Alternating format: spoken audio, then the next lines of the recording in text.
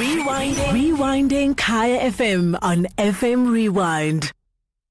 It's Kaya FM 95.9, the home of the Afropolitan. We're listening to the drive-through, and right now we're chatting to another left-hander. We had Graham Smith earlier, also a cricketer. As cricketers love their left shots. It is the legend. If you don't know this man, then you don't know cricket. Mr. Brian Lara, first of all, welcome to South Africa. How are we treating you so far? Amazing. It's just... The organizers don't even need to treat me properly. I have friends here who will come pick me up at the airport, friends who will put me up, and it's always a special occasion whenever I come to South Africa. It's far and few between, but it's a situation where if I come out here, I know that I'm going to be well taken care of, and every time there's an opportunity to, I do come out here. Fantastic. We're glad to hear that.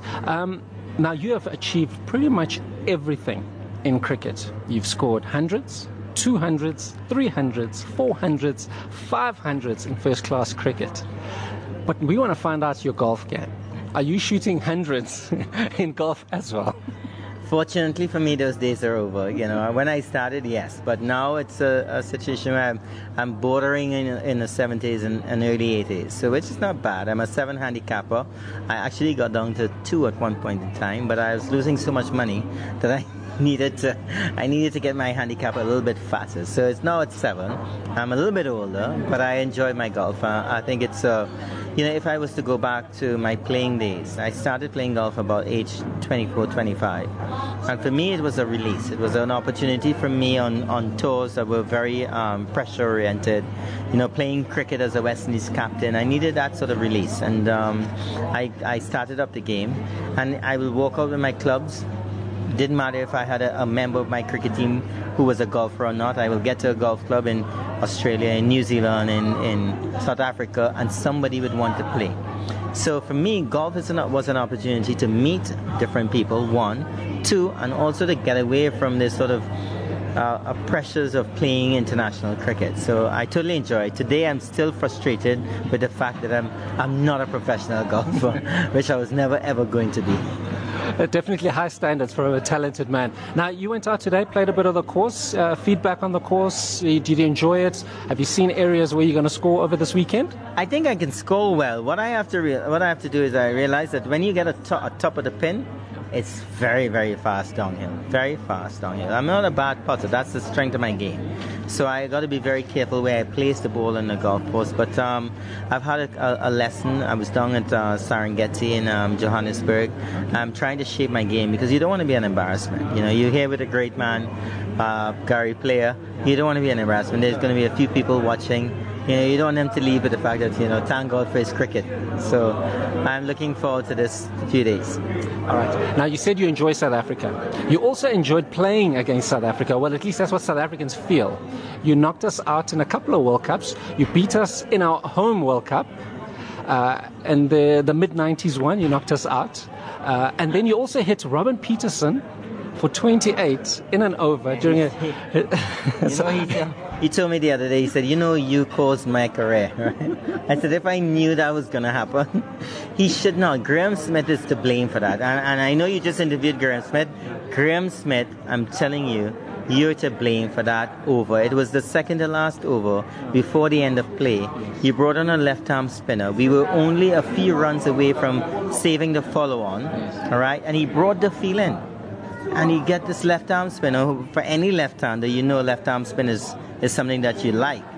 And then I hit a 6, and he brought the field further in. And Graham Smith said, that's what we want him to do. We want him to attack. And I attacked even more.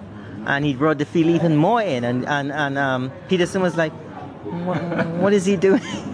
So I apologize, Mr. Peterson, but it was South Africa. Playing against South Africa was something that, throughout my career, when I look back now, South Africa's first test match back in 1992, back into international sport, was against the West Indies in Barbados.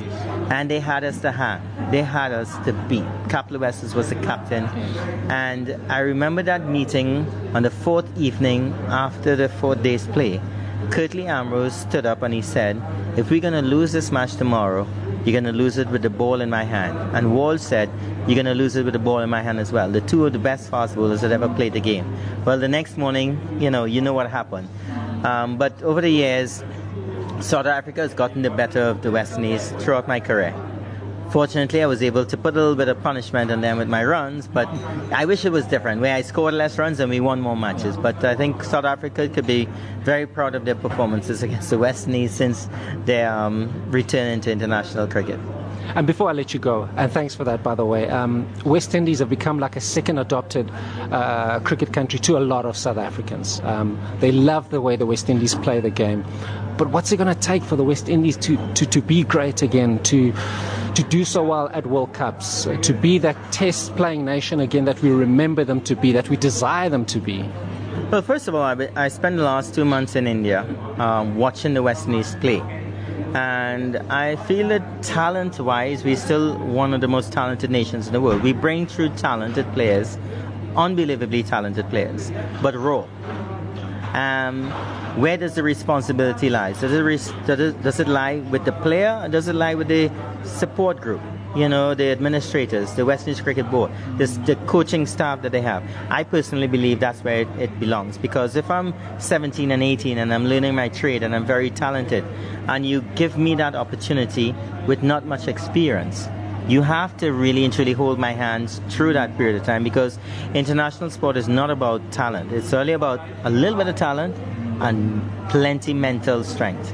And I believe that the West Indies team only coming up short with their players in the mental side of the game. The players are very, very talented, and if they can improve that side, if they can coach their players and understand, some guys are born with it. Some guys are born with that mental strength. They've somehow, Viv Richards, Chandra Paul, Desmond Haynes, Gordon Greenwich, they come into the game knowing fully well that they need to be strong for whatever motivate them. These young players need to be motivated in some way to bring an entire package to an international game, because I look at them and I like, how could you do that? What were you thinking about? And you want to lay blame in their half, but you realize that, listen, this guy is 21 years old, 22, 19. Does he really understand who he represents, what he represents? Does he understand the awareness of the game? So I would like to see, I don't think we'll be as invincible as we were. We will never be as invincible as in the past. That's gone. But we want to be competitive with the best team in the world. And I think the West Indies Cricket Board need to take stock. They need to understand their responsibilities. They need to have the infrastructure. They need to put the best personnel forward for the team for us to drive forward. And I don't think that they're doing that. That's my feeling. And it's a situation where the players have some sort of responsibilities, but the board has another form of responsibilities, and that is not, there's no harmony in that right now. Do you, as Brian Lara, feel you want to get involved? Is there a chance that you would ever get involved? I would love to get involved, but